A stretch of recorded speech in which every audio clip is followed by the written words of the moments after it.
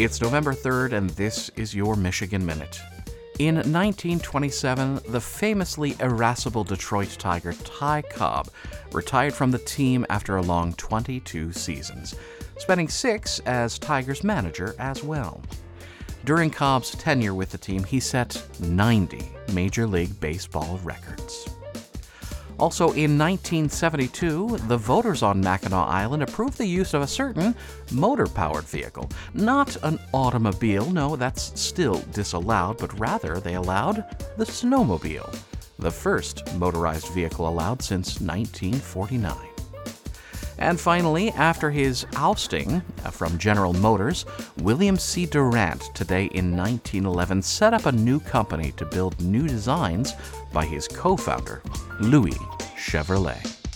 And that is your Michigan Minute.